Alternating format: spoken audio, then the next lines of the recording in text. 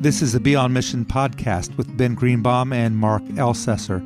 This year we're exploring the book of Acts and the rest of the New Testament and what we're calling a chronogeobiological flow. That is, we're following the chronology of the book of Acts, and then we veer off now and then to the people, places, and topics that are addressed in Acts. But today we're going to come back to the book of Acts because Paul had just returned from his first missionary journey throughout the region of Galatia, and then he wrote the book of Galatians. I believe that's when he wrote it. He wrote it to those same people and saying, listen, you don't have to be circumcised, but that did not end it. So Paul was now back home, which in this case was where he was headquartered in Antioch in Syria. Yep, it still exists today. Not only Syria, but Antioch. It has a little slightly different name, but it still exists today. And this was a very, very important city there. Ben, I'm just going to take a minute to talk a little bit about Antioch before we get started. Some people say that it was the third most important city in the entire Roman Empire. There was Rome itself in Italy, Alexandria in Egypt, and then Antioch in Syria. It was the third largest city in the empire. It was super important. They had all the beauty of Hellenistic culture, Greek culture at that time, with theaters and temples and aqueducts and kind of the modern world. Some people call it the cradle of Christianity because it was from there that Christianity took deep root in there for so long that it launched from there, Paul's missionary journeys and so forth. And so there was a lot that took place. I mean, it goes back quite a ways. In Acts chapter 11, we see that the gospel is taken to that city and given to them. And in fact, as that was happening, Barnabas, and then he went and got Paul, who went by the name Saul at that time. And it says in Acts chapter 11, verse 25, then Barnabas went to Tarsus to look for Saul, and when he found him, he brought him to Antioch. So for a whole year, Barnabas and Saul met with the church and taught great numbers of people. The disciples were called Christians first at Antioch.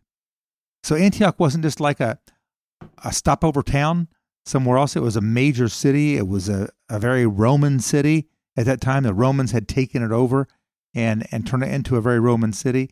But it was a place where Christianity was flourishing. Barnabas and Saul stayed there for a full year and taught people, and they got the nickname Christians, and we still use that name today. Christians is what people are called who follow Christ, and that took place in Antioch. So Antioch was an important city, and it was an important city not just in the Roman Empire, but one for the development of the Christian empire. So it was in Antioch where Paul and Barnabas returned after their first missionary journey into Galatia, which is modern-day Turkey, part of the Roman Empire. It was called Galatia at the time. They returned, and they came back to Antioch. And they sat down, and Paul wrote the book of Galatians that we talked about last week. So what do you think's got going on in Paul and Barnabas' world at this time as they're in that spot? They're back. They've arrived back in Antioch, maybe have written the book of Galatians by this point or not. Like they're figuring it all out. What's stirring up inside of them? That's a great question there, Pastor Mark.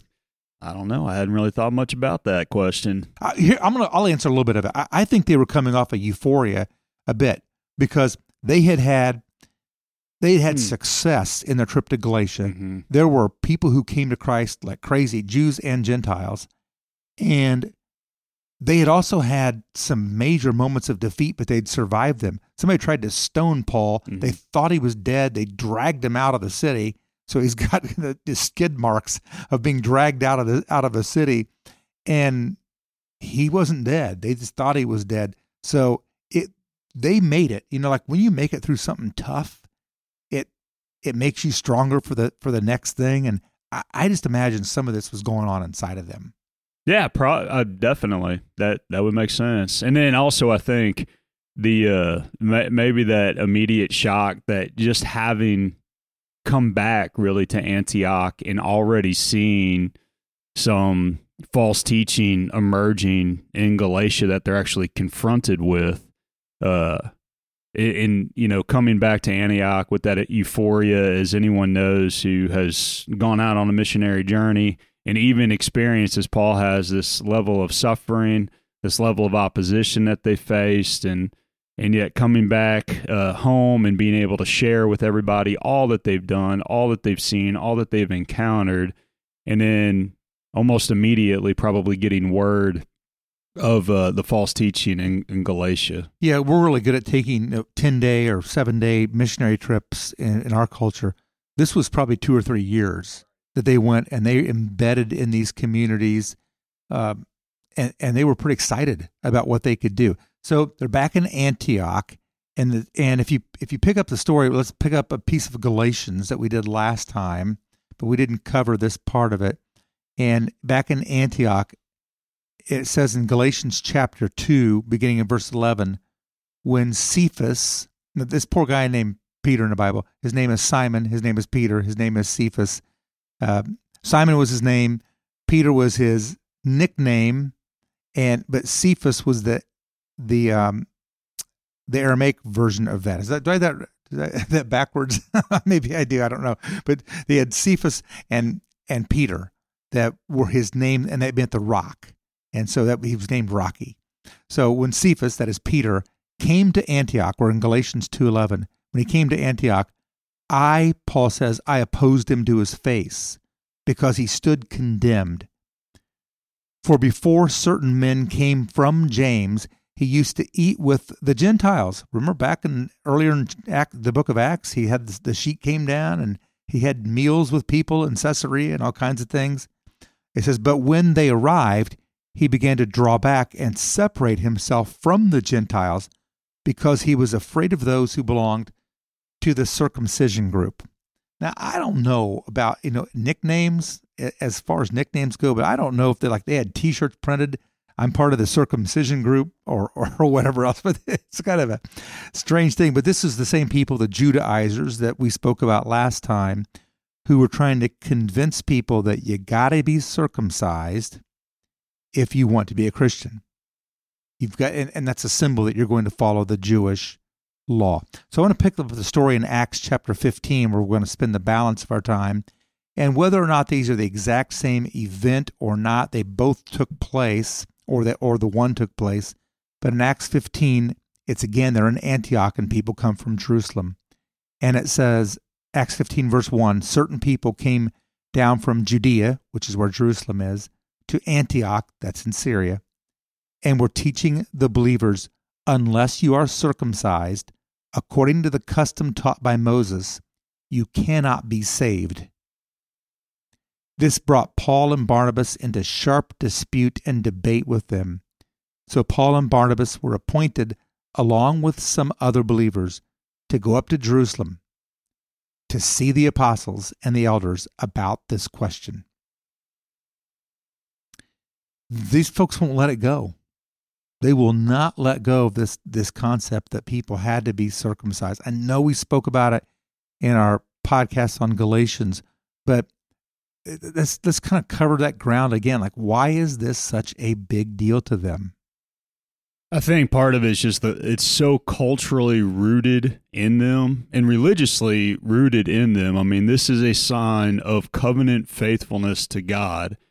And so that's where it's derived from. That's what it's born of. And so trying to wrap their minds around this idea that this thing that is the ultimate sign of covenant faithfulness to God is not necessary in order to be in right relationship with God, they were really wrestling with it. To the degree that, as we saw in the passage you read here a second ago, that Peter himself fell back in with that notion, with that idea, was compelled to join with the Judaizers for at least a brief moment, to where Paul confronts him to his face. And credit to Peter doesn't respond to Paul and say, bro, you know who you're talking to? I'm Peter. I'm Petros, I'm the man. I'm the head of the church in Jerusalem. Instead, Peter, in humility, responds to Paul, recognizes the truth of what Paul is saying, and really recommits himself to the truth, to the fundamental truth of the gospel itself. Yeah, I mean, these folks had some influence. This circumcision group, the Judaizers, had some influence. So they got to Peter, they got to James, which is the brother of Jesus, apparently. They got to a number of the key leaders and said, no, you can't make following Christ simply faith in the crucified and risen Lord. You have to add the law. You have to bring circumcision into it. And they didn't want to give it up. So Peter is beginning to listen. And it says, I like what takes place. So they wanted to send them to Jerusalem so they could have this big meeting, meet with the apostles, meet with the elders. I don't know if Peter was still with them or if he'd already gone back, but it'd be interesting if he were, because in verses 3 to 4 of Acts 15, it says, the church, that's the church in Antioch, sent them, at least Barnabas and Paul, on their way. And as they traveled through Phoenicia, Gentile territory, and Samaria, kind of half Gentile territories, mixed race of people, they told how the Gentiles had been converted. This is back when they were in Galatia. So understand, when they were in Turkey, and modern-day Turkey, in Galatia, they converted Gentiles. Now they're traveling through Phoenicia and Samaria. These are territories that border up against Israel. And they told these people like what had happened. And it says this news made all the believers very glad. Well, yeah, because they were living in Gentile territories. When they had come to Jerusalem, they were welcomed by the church and the apostles and the elders, to whom they reported everything God had done through them. So they come even in Jerusalem, and these believers who are probably almost exclusively Jewish people who had embraced Jesus as the Messiah. They were what we would call today Messianic Jews. They believed they were Christians who had been Jews. They told them the story. Hey, we went to Galatia, we ministered to Gentiles, and Gentiles were converted, and all seemed pretty good. Until you get to the next verse, verse 5.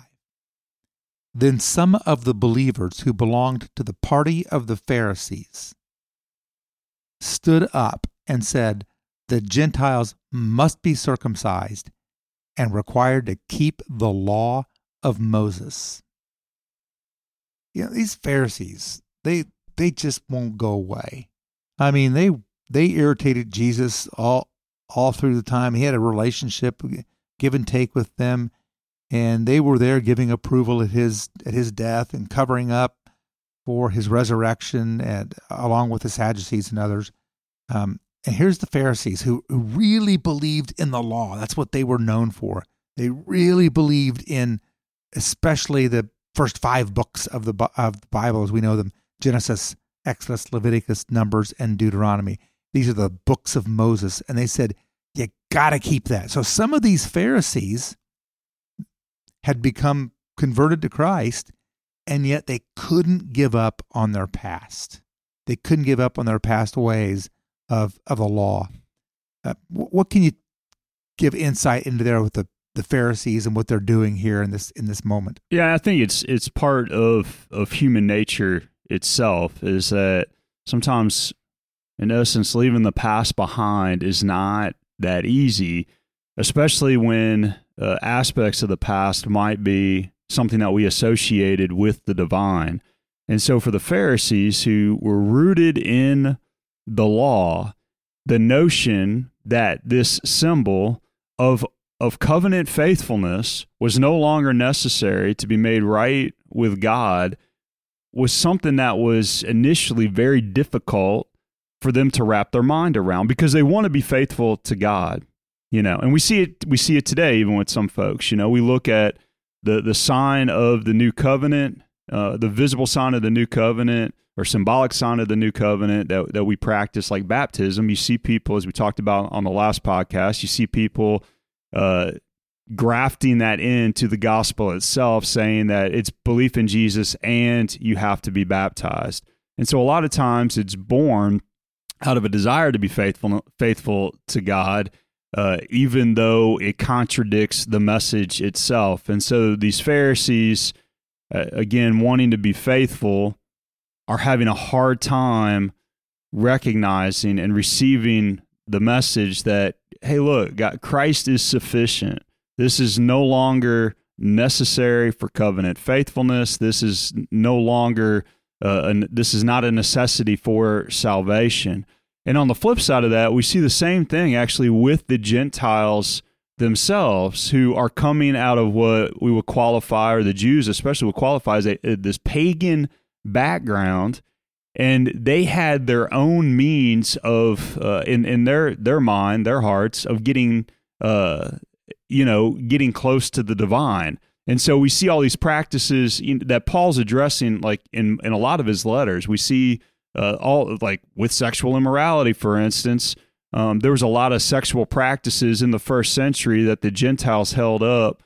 Some Gentiles held up as being an act of getting nearer to the divine that was associated with the divine, that they continued to practice after having received Christ. And Paul is addressing a lot of that, like in his letter to the Corinthians, where we see them engaged in all sorts of pagan sexual act. And Paul's saying, no, that is not aligned. That was an aspect of your old life. That has nothing to do with Jesus. That has nothing to do with your relationship with God. And so coming into faith in Christ, a lot of times, one of the struggles that we wrestle with, or can wrestle with, that we see here with the Pharisees in Acts 15, is that something that has been so essential to their understanding of covenant faithfulness, now having to recognize this is not essential, was difficult for them. Deny yourself. Right. Take up your cross and follow me, Christ said. Yep. We pick the story up in Acts 15:6. The apostles and elders met to consider the question. The question was whether the Gentiles had to be circumcised and required to keep the entire law of Moses in order to be Christians. So the apostles and the elders met to consider the question. After much discussion, Peter, it's interesting because Peter, we just talked about, he had been up there in Antioch, and he was siding with the Judaizers, with the circumcision group, or at least backing away from the Gentiles. But he did listen. I think you're right. He listened to Paul, because it says in verse 7, after much discussion, Peter got up and addressed them. Brothers, you know that some time ago God made a choice among you that the Gentiles might hear from my lips the message of the gospel and believe. God, who knows the heart, showed that he accepted them by giving the Holy Spirit to them, just as he did to us. So he's reflecting back on his experience in Acts 11 in Caesarea. He did not discriminate between us and them, for he purified their hearts by faith. Now then, why do you try to test God by putting on the necks of Gentiles a yoke that neither we nor our ancestors have been able to bear? Nobody's kept the law of Moses, he's saying. He says, no, we believe it is through the grace of our Lord Jesus that we are saved, just as they are. In other words, even you Pharisees haven't been able to keep the law of Moses perfectly. You have not fulfilled the entire biblical moral code in your lives. Why are you going to put that burden on them? It's a really great question. So Peter speaks, and for a moment here we see Barnabas and Paul coming into the scene. Verse 12, the whole assembly became silent as they listened to Barnabas and Paul telling about the signs and wonders God had done among the Gentiles through them. So there's one of them is like the language that Peter's giving, but then here's the stories, the personal stories of Paul and Barnabas. Like, let me tell you what happened and how the Gentiles reacted to the message of the gospel of Jesus Christ. But I want to focus on this next piece for just a minute. It's in verse 13. And it says, when they finished, James spoke up. I love this because this is James, not the apostle. He'd already been executed, but James, the brother of Jesus. And we know, of course, that James was one of the multitude of siblings of Jesus. Mary and Joseph went on to have other brothers, sons and daughters, They would be brothers and sisters of Jesus. You might call them half-brothers because they were born of Joseph, not of the Holy Spirit. And so he has some credibility. We'll talk more about him next week in the podcast on the book of James. But he spoke up and said, brothers, listen to me. He reflects back on what Simon Peter just said. Simon Peter has described to us how God first intervened to choose a people for his name from the Gentiles. He goes on to quote some passages from the Old Testament. And then down in verse 19, it's like he drops the hammer. And he said, he must have had some authority because of the way he said it. It is my judgment, therefore, that we should not make it difficult for the Gentiles who are turning to God. So in other words, he's saying, don't make them be circumcised. Don't require this of them. Before I move on with this, I just want to step back and take a look at this piece of it with James. He becomes the leader in many ways. He wasn't one of the 12. He becomes the leader of the church in Jerusalem, it seems. And he has some authority as he speaks this out. And people who are Pharisees, who are not converted to Christ, people who are like Peter, the right-hand man of Jesus, like they're listening and giving deference to James. What's happening here? Like as the church is figuring out who they were and who the leadership was, and they're trying to figure out what the rules and the regulations would be, and whether we're going to require circumcision or not. There's a massive controversy that threatens to break up the church. And of course, James was as Jewish as you can get. You know, he was completely Jewish. Any insights into like what's happening here in this scenario as James is speaking these words?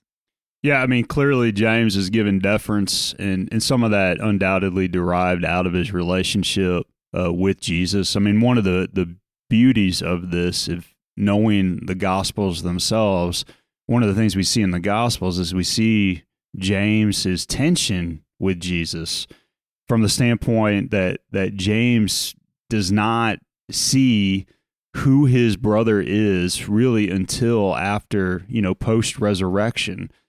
Because at one point we see James and Mary showing up when Jesus is talking to a group in a house, and they think, basically that Jesus has lost his mind and that they're trying to get him removed or pull him out of the house. And so one of the things that we see here is we see that James has come to receive Christ as Messiah, as the Christ, and then we see that James has come to a place of authority within the Jerusalem church itself.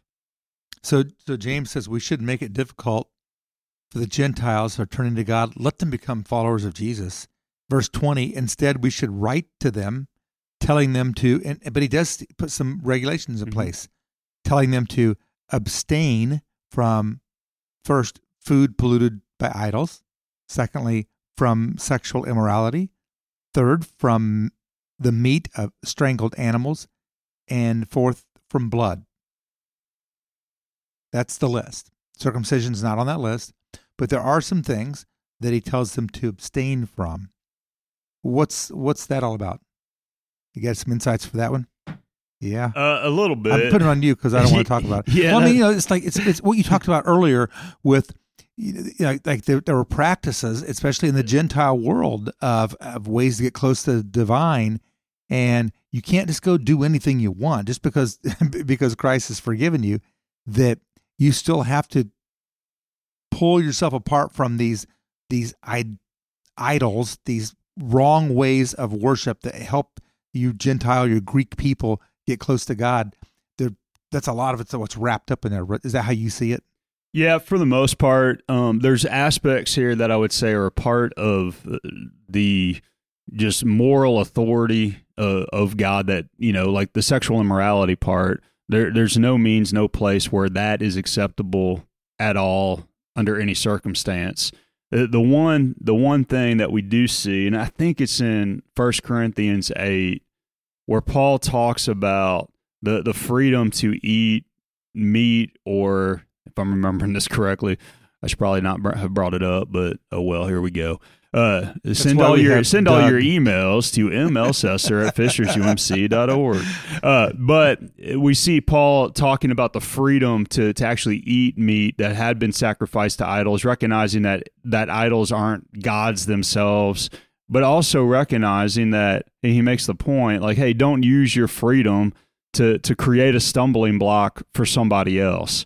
And so there's also aspects here, relative to eating meat sacrificed to idols. It's an aspect of community. And Paul makes this point in 1 Corinthians. He makes this point again in Romans 14, where he's saying, look, don't do something in front of another that's going to cause them to defy their conscience before God, where they're going to believe or think that they themselves are living in violation, that they're not living faithfully to the Lord.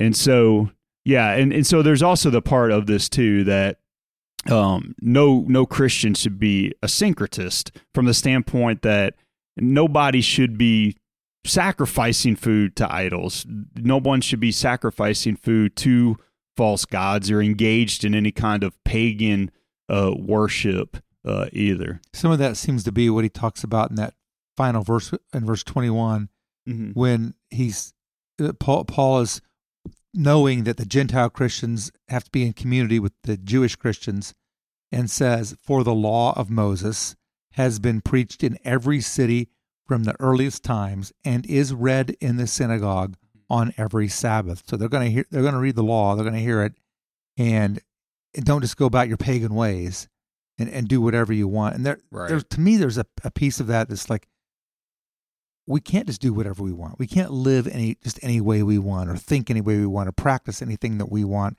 and still call ourselves followers of Christ. That there are ramifications to saying yes to Jesus. If the New Testament is summed up by 3 words to me, it's Jesus is Lord.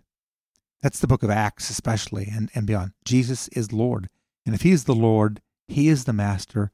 He is the one who sets the marching orders for my life. Then I don't have the freedom to go live any way that I want. That's not what freedom means.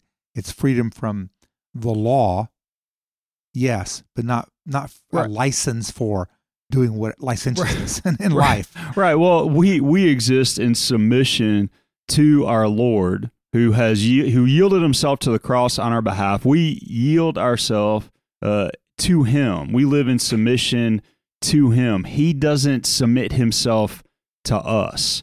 We are not Lord over Jesus. Jesus is Lord over us, and we can fully yield ourselves and entrust ourselves to him, as he is the one who is the author of truth and love, and has lavished his grace and love upon us. Well, I am grateful for this conversation, but I'm most grateful for how God used James in this story and the others who agreed. Because if it weren't for that, I don't know that the gospel could have taken off through the Greco-Roman world and then to the rest of the world in the way that it did, removing some of these barriers. So we're going to take a look actually next time at the book of James, the letter written by this same man, and we'll kind of see what he has said about living in this tension still between faith and good works. So we'll do that next time. If you want to jump in deeper, you can go to our church's website, fishersumc.org, and click on the Be on Mission link. That will take you to more elements in this year-long study of the mission of Jesus, and that includes things like daily Bible readings and devotions and poems that all coordinate together, the weekly sermon, as well as other episodes of this podcast. So thank you for listening today. Until next time, may God bless.